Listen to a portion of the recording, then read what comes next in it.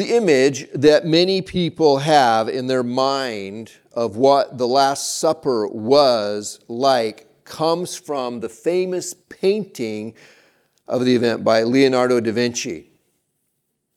Last time in our Bible study, I showed you a painting by Leonardo da Vinci called Salvator Mundi, which is currently the most expensive painting in the world, having been sold in November of 2017 for the astonishing price of $450 million. Well, today we're looking at another painting by Leonardo da Vinci, The Last Supper, and it is one of the most famous and recognizable paintings in all the world.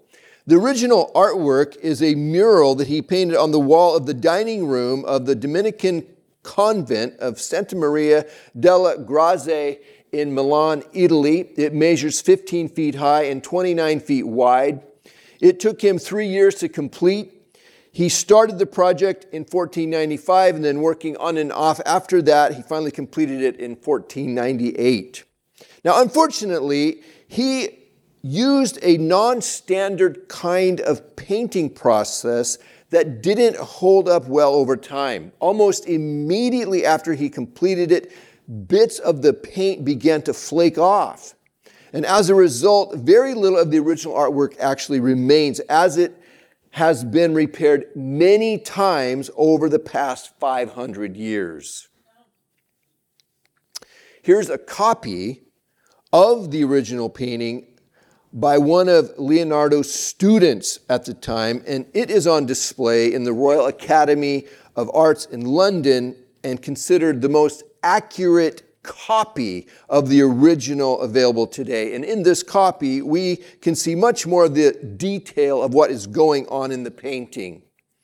Rather than trying to portray the Last Supper event accurately historically, Leonardo da Vinci sought to capture the emotions of the moment when Jesus told his disciples that one of them would betray him.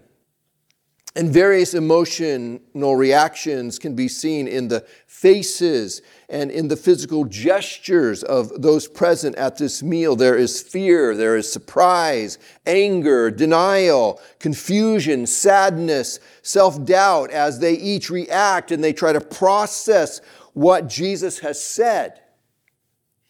Can you identify Judas in the painting? Let's see how well you can see pretty well up there. There are at least 3 things that give away his identity.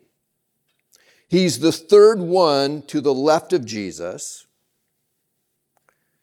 And first, notice that he is reaching for the same bowl that Jesus is reaching for. Second, in his right hand, he's grasping a bag of money. Dead giveaway. And third, he's knocked over and spilled the container of salt, which was considered a bad omen.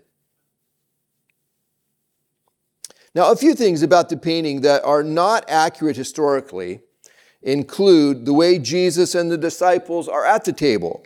In the painting, they are shown sitting at a long table, all of them on the same side by side with one another, like they're taking a big selfie. The room is nicely decorated and upscale with current Italian decor of the late 1400s rather than first century Israel. The meal is taking place during the day. Now, in truth, where the meal was eaten was probably a simple, dimly lit room. It took place after sunset. They sat on cushions on the floor rather than in chairs. They used simple, common tableware rather than glass and silver. The bread would have been flat, unleavened type bread rather than the round dinner rolls that we see in Leonardo's painting, and so on. Today, we're going to look at the actual historical account of the Last Supper by Matthew, one of the people who was there. So flipping your Bible over to Matthew chapter 26, Last time in our study, we noted the huge difference in how Mary and Judas each valued Jesus. You might remember Mary gave the most valuable thing she had to Jesus in a beautiful act of love and worship. She took a bottle of very expensive perfume, which represented what was most likely her life savings. And she anointed Jesus' head and feet with it. Judas, in contrast, made the unthinkable decision to betray Jesus to the religious leaders of Jerusalem for a measly 30 pieces of silver. Well, we're picking the story up now in verse 17. Matthew 26, verse 17. On the first day of the festival of unleavened bread, the disciples came to Jesus and asked, "Where do you want us to make preparations for you to eat the Passover?" It is Thursday of the final week of Jesus' life. He will be crucified on Friday. So it's Thursday. Jesus and his 12 disciples are probably in Bethany again, the small town about 2 miles east of Jerusalem, situated on the other side of the Mount of Olives. You might remember this is where Lazarus and his 2 sisters, Martha and Mary, live. It is also where the story about Mary anointing the head and feet of Jesus with the expensive perfume took place. The disciples ask Jesus where in Jerusalem he wants to eat the Passover meal so they can make the necessary preparations. In the days of Jesus, the Passover meal was ideally eaten inside the city of Jerusalem. Well, what is Passover? Passover is the oldest and one of the most important of the Jewish feasts and festivals. Jewish people still observe Passover today. The Passover meal, called the Seder, commemorates the night God freed the Israelite people from Egyptian slavery. The story of Passover, you might remember, the Israelites, numbering about 70 people at the time, moved to Egypt in the days of Joseph in Genesis chapters 40 through 50, those last 10 or so chapters of the book of Genesis. And they moved there to survive a terrible drought in the region.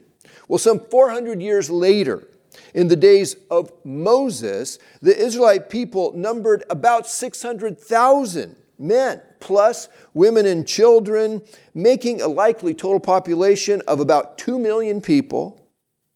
The Egyptians had made the Israelites slaves, abusing them terribly, working them to death. Their lives became unbearable under the harsh treatment of the Egyptians, so they began to cry out to God for help.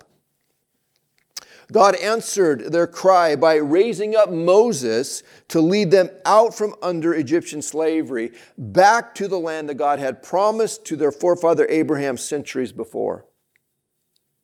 Moses first tried to reason with the Pharaoh of Egypt to let the Israelites leave. But the Pharaoh refused to let them go. Instead, he increased the amount of work the Israelites were expected to do, and he punished them severely for not meeting their quotas. The Lord then brought a series of 9 plagues against Egypt in an effort to convince the Pharaoh to let the Israelites go. But the Pharaoh continued to refuse. Finally, the Lord was going to bring one last plague against Egypt that would leave the land devastated. The firstborn male of every family in Egypt, including humans and livestock, would be killed on a given night by an angel of death. The Lord gave Moses very specific instructions for the Israelites to follow so that they would be protected from this terrible plague that was coming. Every Israelite family was to select a year-old male lamb or goat from their flocks, kill it, and then paint its blood on the door frame of their house. They were then to eat the lamb with unleavened bread and bitter herbs and be packed and ready to move out when the word was given. No one was to go outside of their home that night until Moses gave the word. Well, the death angel came. and killed every firstborn son in Egypt. Exodus 12:30 says that there was not a house in Egypt without someone dead. It was an indescribably horrible scene. None of the Israelite families, though, were harmed. The blood of the lamb on the door frames of their houses was a sign to the death angel to pass over their house and leave them untouched. The Egyptians then pleaded with the Israelites to leave their country, and so they did that very moment. The Passover meal that we're reading about in the Gospel of Matthew is a very special one. It's the most celebrated, talked about, and memorialized meal of all time. Millions and millions of people all over the world have been remembering and participating in a version of this meal since it first happened as part of their regular worship services. We here at Touchstone commonly refer to our participating in this meal at our church as communion. Well, verse 18. Jesus replied, "Go into the city to a certain man and tell him, the teacher says, my appointed time is near. I am going to celebrate the Passover with my disciples at your house." So the disciples did as Jesus had directed them and prepared the Passover. Jesus gives explicit instructions to his disciples for making preparations for the Passover meal. We learn from Luke 22:8 that the two disciples that are sent out to do this are Peter and John. Peter and John are to go to a certain man in the city of Jerusalem who will have a room for them to use for the Passover meal. Mark's and Luke's telling of the story says that Jesus tells them that a man carrying a jar of water will meet them, who they are to then follow to a certain house and then speak to the owner of that house about Jesus' need for a room for the Passover. So they gave us a little bit more detail. And there's this air of secrecy in the instructions that Jesus gives to his disciples about where they will be eating Passover. Why is that? Well, remember, the religious leaders, they have been looking for a way to capture Jesus and have him killed. Jesus knows this, so he's taking precautions to prevent that from happening until it is the Father's will that it happen. Jesus also knows that Judas has agreed to betray him. He knows that. So he's probably keeping the location of their Passover meal a secret until the last possible moment, preventing Judas from informing the religious leaders about where it will be. The preparations that Peter and John will be doing for this meal includes the overseeing of the sacrificing of the lamb at the temple, the roasting of the lamb, preparing the various side dishes and drinks that are to accompany the meal, setting things up in the room, and so on. 20. When evening came, Jesus was reclining at the table with the 12, and while they were eating, he said, "Truly I tell you, one of you will betray me."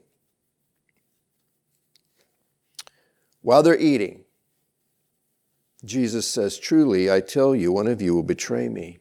Try to imagine the impact of hearing that would have on the disciples during this meal. I mean, here they're all together, they're eating, feeling like things couldn't get any better. It is one of those special times when you're sharing a meal with close family and friends. Warmth and joy fills the room. You're all reflecting back on the stuff that's happened over the past 3 years together. You're telling stories, you're laughing and joking with each other. And then all of a sudden, out of nowhere, Jesus says, "Truly I tell you, one of you will betray me." Well, all the laughter immediately stops. All of the joy is sucked out of the room. And this heavy seriousness falls on them.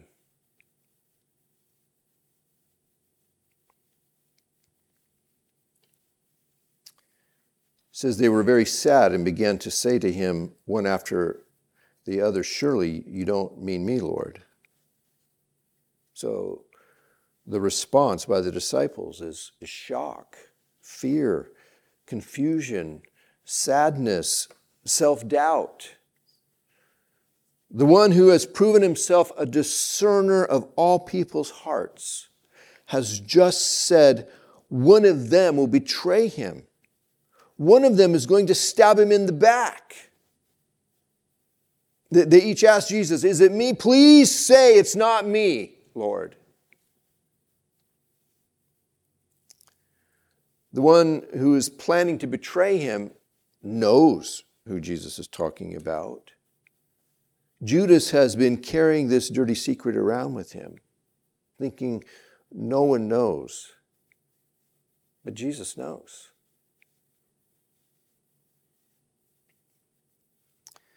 Jesus replied, the one who has dipped his hand into the bowl with me will betray me. The Son of Man will go just as it is written about him, but woe to the man who betrays the Son of Man. It would be better for him if he had not been born.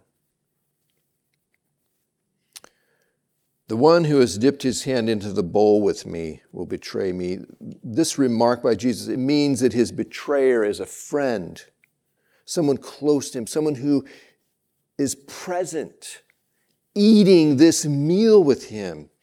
It was considered the worst kind of treachery to betray one that you eat with. He said, the Son of Man will go just as it is written about him. Behind Judas's actions, a divine purpose is being carried out. What happens to Jesus doesn't just happen randomly. The betrayal, the arrest, the trial, the crucifixion, they're all the fulfillment of prophecies made hundreds of years earlier. It had all been foretold and was a part of God's plan to rescue humanity from sin and death. He says, but woe to that man who betrays the Son of Man. The fact that God turns the wicked intents and actions of human beings around to serve his purposes doesn't excuse us. Judas is responsible before God for what he does, even if his actions were predicted hundreds of years before they were to happen. Judas still has a choice in the moment of time of his life to do the right thing. He chooses to stab Jesus in the back. He will be held responsible for that. There's the sovereignty of God, but there's also the choices that we make, and they're real choices that we're making, and they have consequences.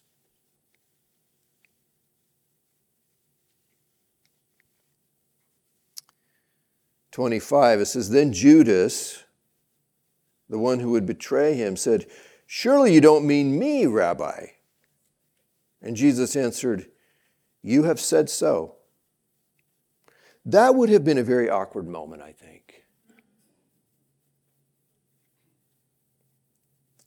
It may have been at this point when Jesus does what's described in John's telling of the story. Over in John chapter 13, I want to read this little bit for us. 13, verse 26.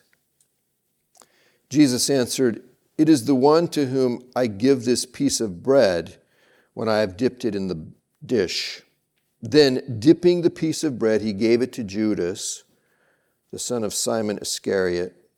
As soon as Judas took the bread, Satan entered into him. So Jesus told him, what you are about to do quickly. But no one at the meal understood why Jesus said this to him. Since Judas had charge of the money, some thought Jesus was telling him to buy what was needed for the festival or to give something to the poor. As soon as Judas had taken the bread, he went out, and it was night. We can go back to Matthew 26 now.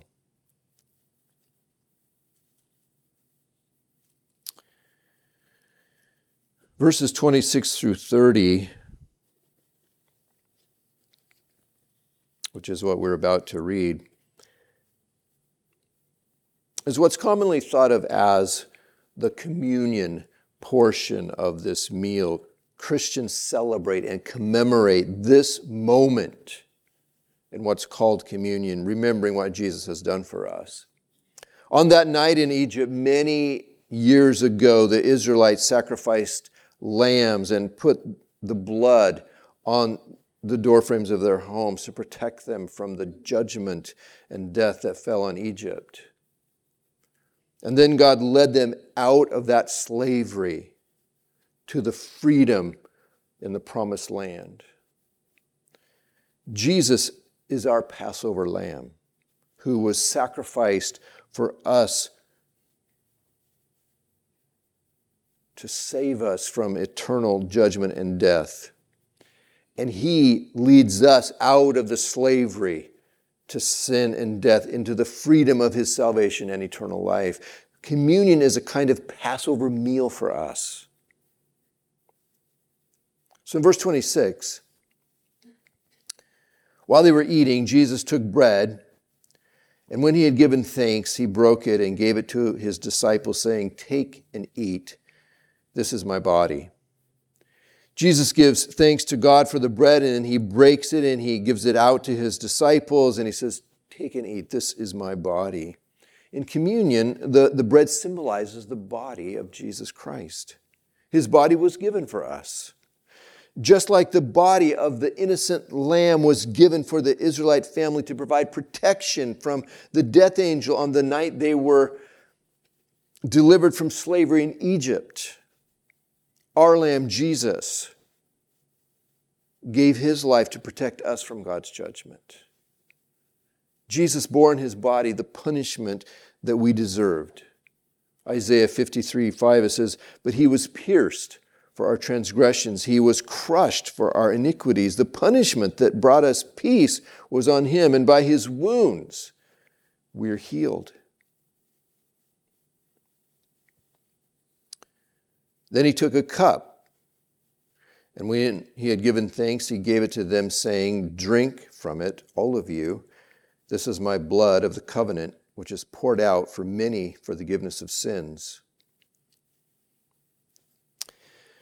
There are 4 cups which are drank as part of the Passover meal, the Seder. And it's believed that this is the 3rd cup of the Passover meal, which is called the cup of redemption. Jesus gives thanks to God for the cup of wine, and then he gives it to his disciples, saying, "This is my blood of the covenant, which is poured out for many." The wine symbolizes the blood of Jesus Christ. His blood was spilled for our sins. His blood, which represents the giving up of his life, brings us forgiveness. The Jewish religious law declares that there is no forgiveness of sin without the shedding of blood under the old covenant. And an innocent animal was put to death in exchange for the lives of the people.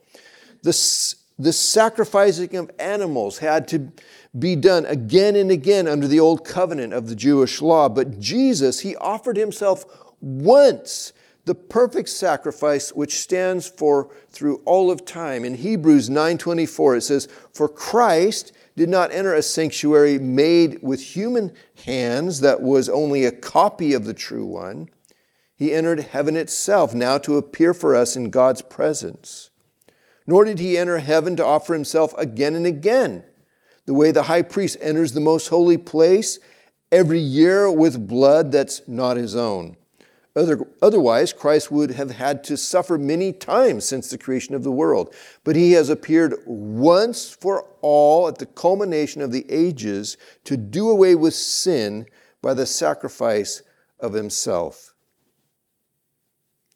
He said, "This is my blood of the covenant, which is poured out." When God made the covenant with the Israelites, Moses took the blood from the sacrifice animals that were part of the ceremony, and he sprinkled it on the people, and he said, "This is the blood of the covenant that the Lord has made with you." And that blood ratified, sealed, made official and real this covenant between God and the Israelites. Well, Jesus uses those same words and that same imagery here when he offers the cup as a symbol of his blood of the covenant between God and us. The blood of Jesus has ratified, sealed, made official and real a new covenant between God and us, the covenant of grace rather than of law. A covenant where the God of the universe accepts the death of his own beautiful, perfect Son, Jesus Christ, as a substitute for our deaths. And the perfect righteousness of Jesus is applied to us. 2 Corinthians 5:21 says, God made him who had no sin to be sin for us, so that in him we might become the righteousness of God. Verse 29, Jesus continues. He says, I tell you, I will not drink from this fruit of the vine from now on until that day when I drink it new with you in my Father's kingdom. So Jesus, he tells his disciples that he'll not drink of the festival cup again until he drinks it with the new community of redeemed people in the kingdom of God. We who are his followers will one day share that cup with Jesus. It's believed that this is a reference to the fourth cup of the Passover meal, which is called the cup of hope.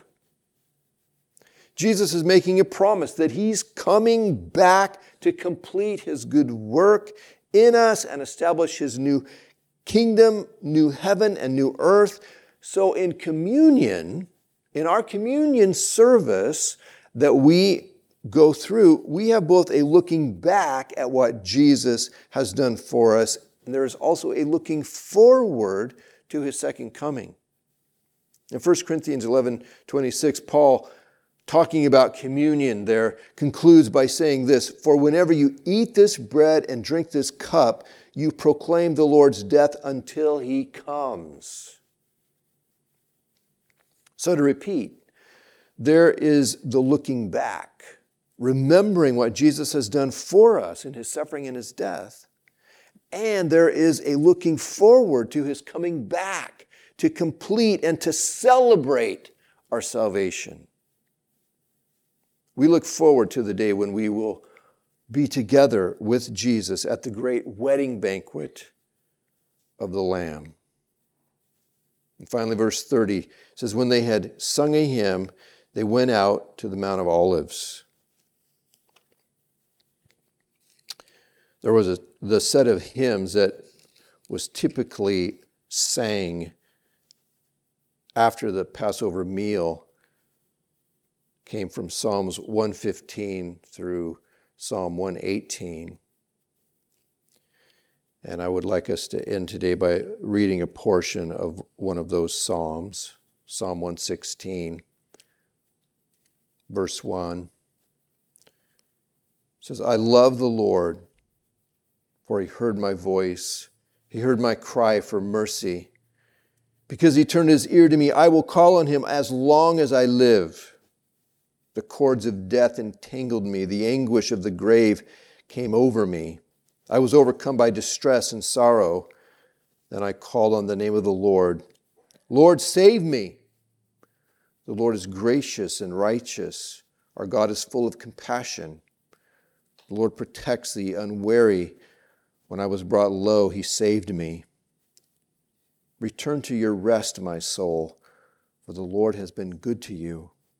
For you, Lord, have delivered me from death, my eyes from tears, my feet from stumbling, that I may walk before the Lord in the land of the living. Let's bow our heads for prayer and closing.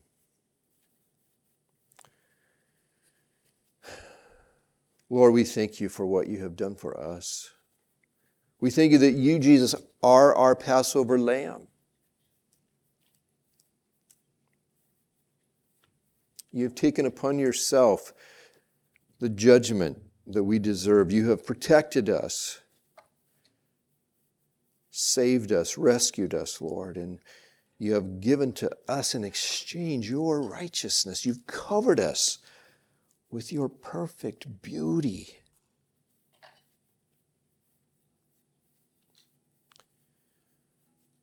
Lord, I ask you would encourage your people this morning and renew our hope that you're coming back to complete and to celebrate